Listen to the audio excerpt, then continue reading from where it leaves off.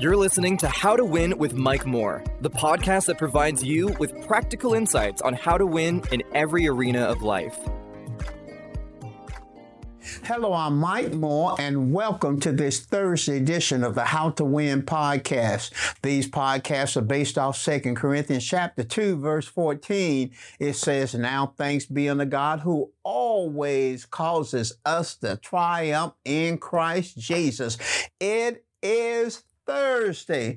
Welcome to the How to Win podcast. You can watch us on Facebook, YouTube, Instagram.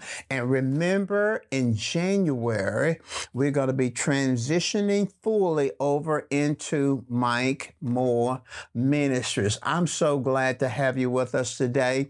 We are discussing a series that I believe is the most outstanding revelation that God has given me in my 41 years of pastoring, above 41 years of pastoring on the area of financial prosperity. And that is, God is the God of abundance. And that's what we are talking about, the God of abundance. This is our fifth lesson.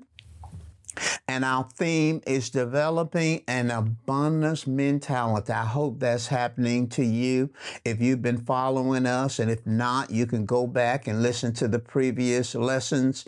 An abundance mentality. We want you, when this is all done, this series is completed, that when you think about God and when you face life, you don't have a scarcity mentality or lack mentality. You have an abundance mentality because you know God is a God of abundance. In lesson 1, we answered the question, what is the abundant life? In lesson 2 and 3, we discovered that God's nature is abundance. And then in lesson 4, we began a 2-part section on two qualifying issues,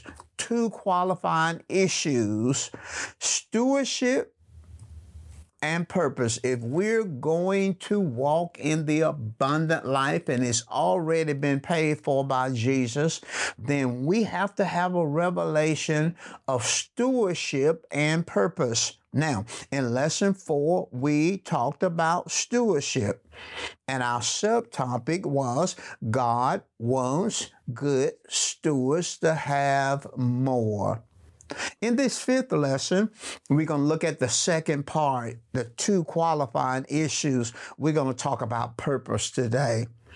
And our subtopic is understanding the purpose for the excess. God wants you to have excess, but what is the purpose of the excess? Now, let's define our terms.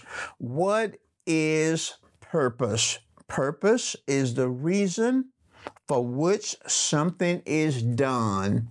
Secondly, purpose is the reason someone or something is created. And then thirdly, purpose is the reason something has been given. God wants you to experience abundance. But what is His purpose for the excess? Now, understanding the purpose of the excess is critical. And why is that so? When we have a full understanding of the purpose of the abundance, we will believe for it with the right motive. First, are you believing for abundance? Or are you just believing for just enough? God, I don't want much in life. I want just enough. No, when we understand the purpose for the abundance, we will believe for it with the right motive, because you can believe for it with the wrong motive. The Bible says in James 4 verse 3, it says, you ask and you receive not because you're asking amiss. You're missing it, and you're asking because you're asking to consume it on your lust. It's all about you. The abundance is all about you. And he says that you're asking for it for the wrong motives. So if you're a pastor, why do you want more? Why do you want more members? Why do you want more finances? Why do you want tithes and offerings to go up? Why do you want increase? Why do you want more? Why? That's so very, very important. 2 Corinthians chapter 9, verse 8. And I've said this in our series on Tuesday, God wants you to be rich. 2 Corinthians 9:8 is the Bible definition of what it means to be rich. It says, and God is able to make all grace abound toward you, that you always having all sufficiency in all things. Now, that's for us. Come on, say that's for us. God is able to make all grace abound toward you, so that you always having all sufficiency in all things. That's for you. That's for us. But we can't stop there. The abundant life is not just because God wants us to be blessed. That's part of it. And we talked about it in previous lessons. But let's continue the verse. God is able to make all grace abound toward you, that you always having all sufficiency in all things. That's us. But we can't stop there. May have an abundance. Listen at what the rest of the verse says. May have an abundance for every good work. And that's for God and others. That's for God, that you and I may have an abundance for every good work. Someone said, oh, that's not necessary. When I hear people say that, oh, that's not necessary. I don't need all that. I don't want all that. Then I know your mind has not been renewed. I know you don't know it. You don't even realize it, but you have a carnal mind. When you say all that abundance teaching, all that stuff, that's not necessary. I don't need all that stuff. Now, I know you may be saved, love Jesus, going to heaven when you die, but you have a carnal mindset. You have a mindset that's not renewed. When you say, oh, that's not necessary, I don't need all that, I know that you're not thinking about others. You're not thinking about God's work in the earth. You're thinking about yourself. Now, God, here's a revelation. God is not wasteful. Wow. I said God is not wasteful. He's extravagant, but he's not wasteful. Have you ever heard of the feeding of the 5,000? I'm quite sure if you've been in church at any time, you've heard Jesus took a little boy's lunch, 5 loaves, 2 little fish, and he fed 5,000 men plus women and children. I bet you've heard that. I bet you've heard the miracle of the loaves and the fishes. I bet you've heard that. But have you ever heard any teaching about the 12 baskets that they had left over? That's what I want to center in on. In John chapter 6, verse 11, through verse 13 in the New King James Version. It says, and Jesus took the loaves, and when he had given thanks, he distributed them to the disciples, and the disciples to those sitting down. And likewise, he took the fish as much as they wanted. So when they were filled, he said to the disciples, gather the fragments that remain, so nothing be lost. Therefore, they gathered them up and filled 12 baskets with the fragments of the 5 barley loaves, which were left over by those who had eaten. Now, Jesus fed 5,000 men plus women and children with a little boy's lunch, 5 loaves, 2 little fish. Wow, that was a miracle. But we don't want to talk about that.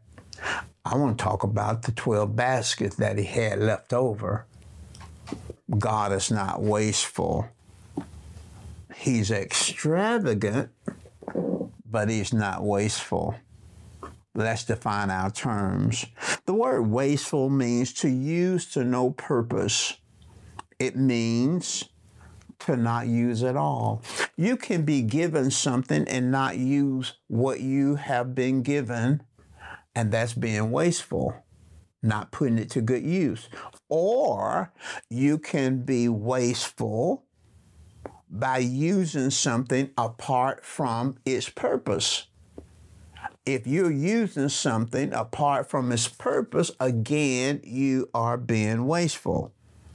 Now, the word extravagant means exceeding the limits of necessity, giving more than what is needed. And that's God.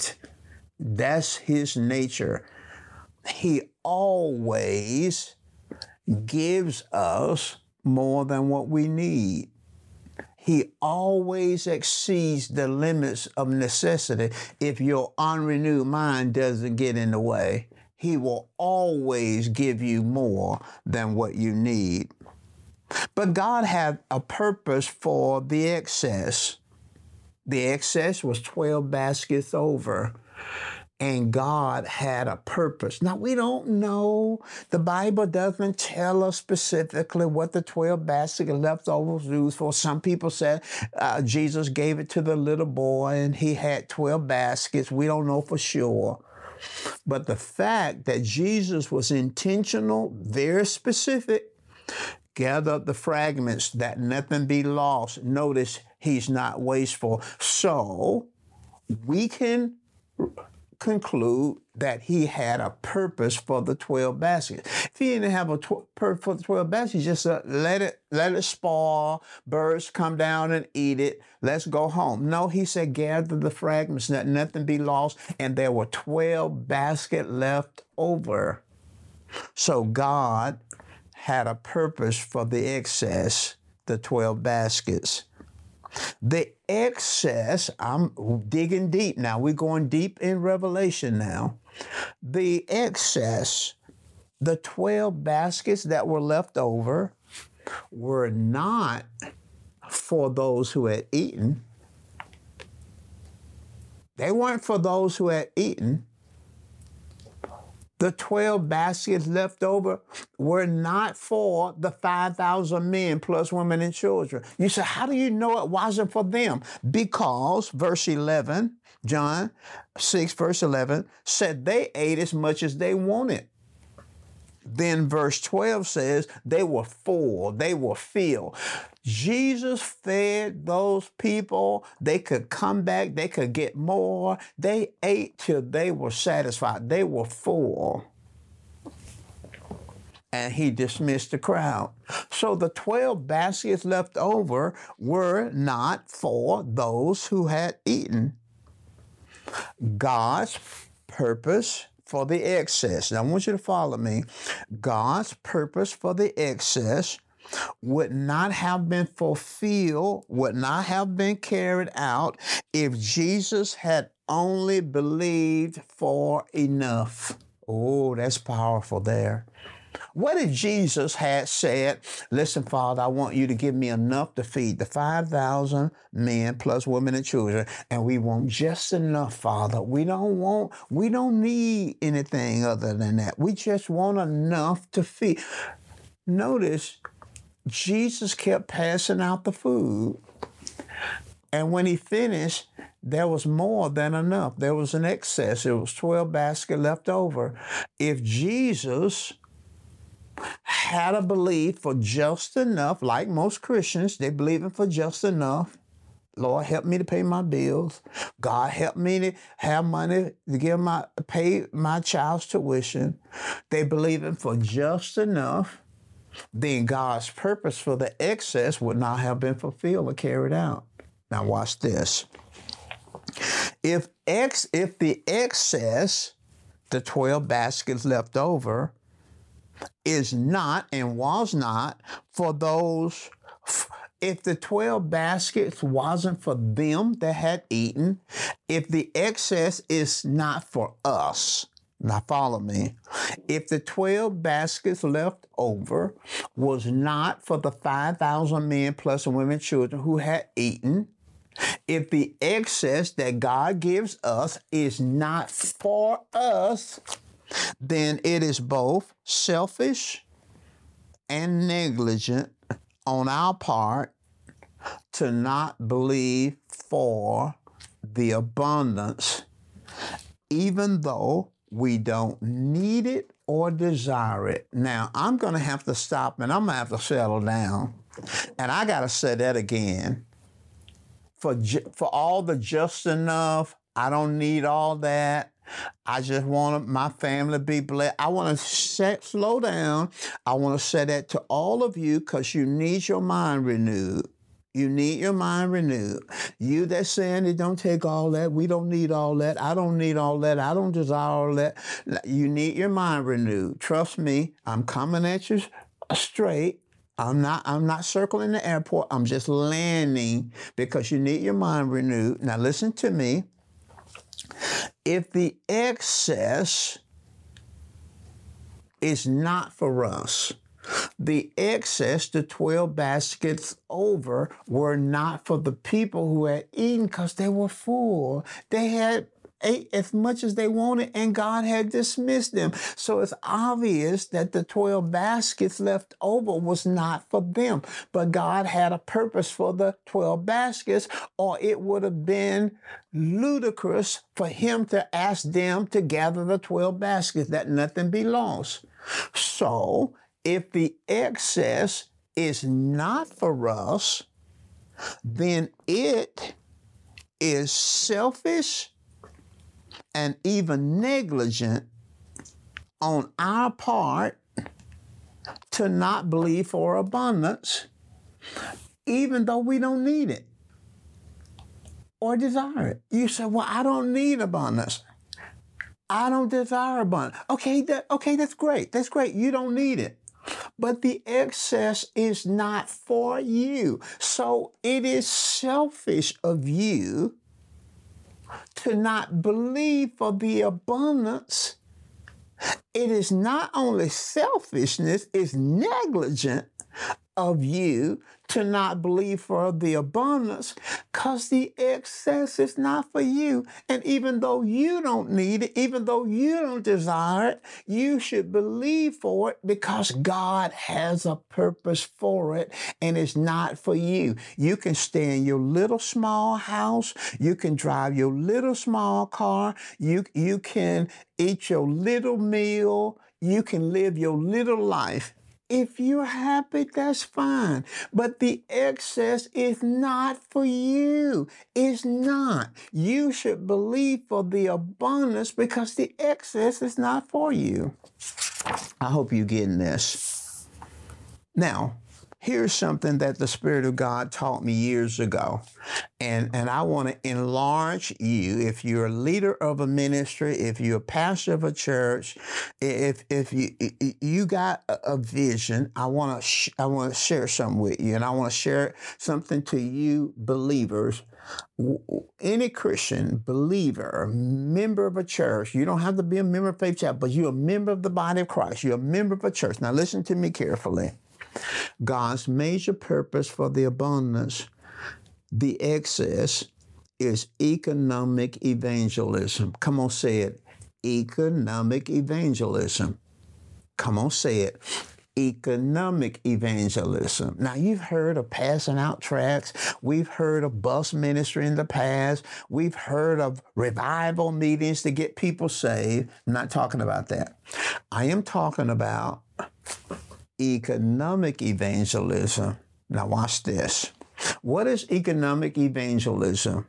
Economic evangelism is the utilization of financial resources for the deliverance of the impoverished and the transformation of communities, cities, and nations. Should put communities in there. So what is economic evangelism?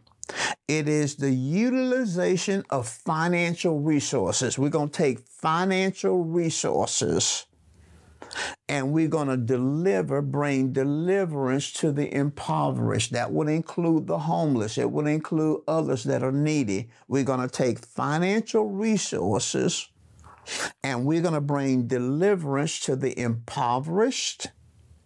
And we're going to transform communities, cities, and nations.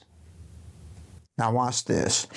God gave me a vision. I live in Birmingham, Alabama, and there's a small community in Birmingham called Wylam. Wylam is where I was raised up. And when I was raised up, when I was a little kid, downtown Wylam, you know how communities have their downtown area. It was very thriving. Stores, cleaners, grocery stores, barbershops, bank, hardware stores, laundromats. It just doctor's office. It was it was a small area, but it was very thriving. Well, presently it's dilapidated. It is in need of great repair. Buildings, there's very little activity. Buildings have been shut down, basically ruined, actually need just leveled and rebuilt. It's just dilapidated. But God showed me something in what I call a night vision. I saw in a night vision that whole main street of Wylam renovated. There were new buildings, there were stores. It was brand new, and God showed me that. That's what I mean by the transformation of a community. I also received in a night vision I saw a community of homes for the homeless. It was a community. It was a community of nice houses for the homeless. That's what I mean by the transformation, the deliverance of the impoverished. In our Columbus, Georgia campus of Faith Chapel, we have Birmingham campus, and then we have the Wylam community is in our Birmingham, near our Birmingham campus. But we're also ministering in our Columbus, Georgia campus, Faith Chapel, Columbus, Georgia. We're ministering to a boys' home, and we're ministering to young boys. And there's so much that we've been able to do, but there's so much that we can do with that and other things in Columbus. That's what I mean by the transformation of communities, cities, and nations. Now, listen. Jesus tells a parable that we have entitled the parable of the Good Samaritan. This is what the parable says. Jesus says a certain man went down from Jerusalem to Jericho, and along the road he was attacked by robbers. They stripped this man. They robbed him. They beat him. They took his clothing, his possessions, and they left him half dead. He's lying there half dead on the side of the road. Along this same road came a priest, just left church. He looked over on the other side of the road, saw the man lying half dead, and he passed by on the other side. Then a Levite also left church, came down the same road, saw the man on the other side of the road, and then he passed by on the other side. And then a third man came down that same road. He was a Samaritan. And the Bible says he looked, when he got to where the man had been lying half dead, he looked at that man on the other side of the road. And the scripture says he had compassion. He went to the other side of the road where the man was, and he began to bind up the man's wounds. He poured wine and oil in as an antiseptic. Then he took the man that was half dead, lifted him up, and put him on his own animal. And then he walked this man and carried this man to an inn. He took the man off his animal, took him to the inn, carried him to the inn, paid for a room for the man, took him in the room, and he began to help this man the rest of the day. And then when the day had concluded, the next morning, he went to the counter and said to the innkeeper, I have this man in this room, and I'm taking care of him, but I have to go. I want to give you this money, and I want you to take care of him while I'm gone. And if you spend more than I'm giving you, when I come back, I'll pay for it. And Jesus said this man was a neighbor. Now, let's look at this story in the light of what I'm teaching about the purpose for the excess, the purpose for the abundance. We said that the major purpose for the abundance is economic evangelism. We said economic evangelism is the utilization of financial resources for the deliverance of the impoverished and the transformation of communities, cities, and nations. Then we told a story, a parable. And in that parable, let's look deeper. The priest and the Levite that saw the wounded man, the man lying half dead, had two major problems. I think they had a problem of mission distortion. And secondly, I think they had a problem of economic deprivation. They had two problems that many Christians have. They had two problems that many local churches have. Mission distortion is the belief that going to church is an end in itself. The priest and the Levite had gone to church. In their minds, they are good believers. In their mind, they have paid their dues because they went to church. But then they left church and passed by a man that was lying half dead and passed by on the other side because they had what I call mission distortion.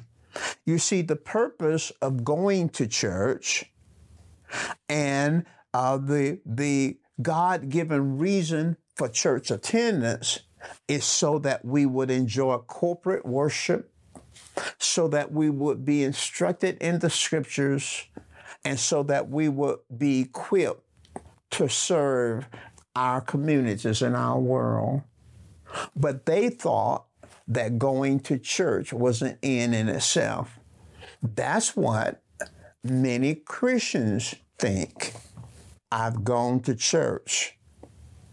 I've worked in church. So my Christian responsibilities are ended. That's mission distortion, because the church is designed for us to carry out the mission. And the mission is to reach the world. The mission is to transform our communities. The mission is to take the gospel to those who need it. This man needed help. That's mission distortion. Many local churches think because we had good church today, that's an end in itself. No, the mission of the local church is to transform the community. They also had a problem of what I call economic deprivation. Here's a colloquial expression for economic deprivation, and that is they were broke. They were financially strapped. They didn't have resources, financial resources. And many Christians have good hearts, but no money. Many churches have good hearts, but no money. And it's going to take money. You see, the man who had been robbed, the man who was beaten, and the man who was left half dead represents impoverished and broken people, communities, cities, and nations. Now, I'll say that again. The man who had been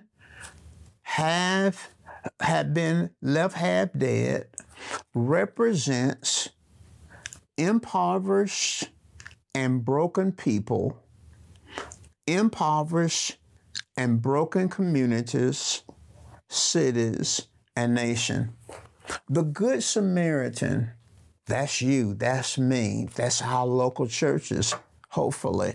The Good Samaritan represents believers and churches who are in a financial position to make a positive difference in the world. I'll say that again. The Good Samaritan represents believers in churches who are in a financial position, not just a prayer position. I bless you. I pray for you to do well. No, I'm talking about believers. I'm talking about churches that are in a financial position to make a positive difference in the world. Now listen, having financial power,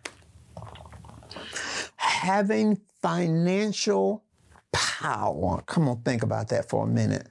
Having not just prayer power, not just attendance power, but having financial power, believers who have financial power, churches that have financial power to transform dilapidated communities into thriving communities is one of the most powerful ways to preach the gospel. I'll say that again. Having financial power, talking the believer, talking the local church, having financial power to transform dilapidated communities into thriving communities. Now, most cities nowadays, if you go to any state, any city, you're going to have areas of the city that's dilapidated, just have fallen apart, need repair, buildings need tore down, all kinds, just impoverished. I mean, you just gotta, but to change that dilapidated community into a thriving community is going to take not just a big church with a lot of members and not just people that says, bless you, we'll pray for you. It's having financial power to buy land, to hire architects, to hire construction people, to build buildings, to set up buildings. It is going to take financial power. And when the church and believers have financial power to transform dilapidated communities into thriving communities, I am saying this is one of the most powerful ways to preach the gospel. It is the most powerful way to not just help people, but to get the attention of people.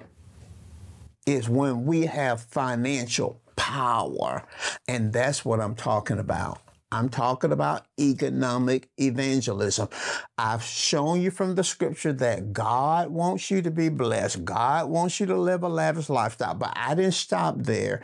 God wants us as believers and as local churches to have financial power. When you gotta beg for people to give to keep your lights on, that's not financial power. When you've got to be out in the streets with buckets asking people to give to your church, that's not financial power. I'm not putting anybody down. I'm not trying to make fun of anybody. I'm just trying to elevate our thinking so when we say all that's not necessary, we'll understand that we're being selfish and negligent because we don't understand the purpose for the excess. Now listen, I'm out of time, but I trust that your mind is being renewed and you are developing an abundance mentality. We're not through with this series. We've got a ways to go. But I want to thank you for spending this time with us, and I pray that the rest of your week be amazing, be outstanding in Jesus' name.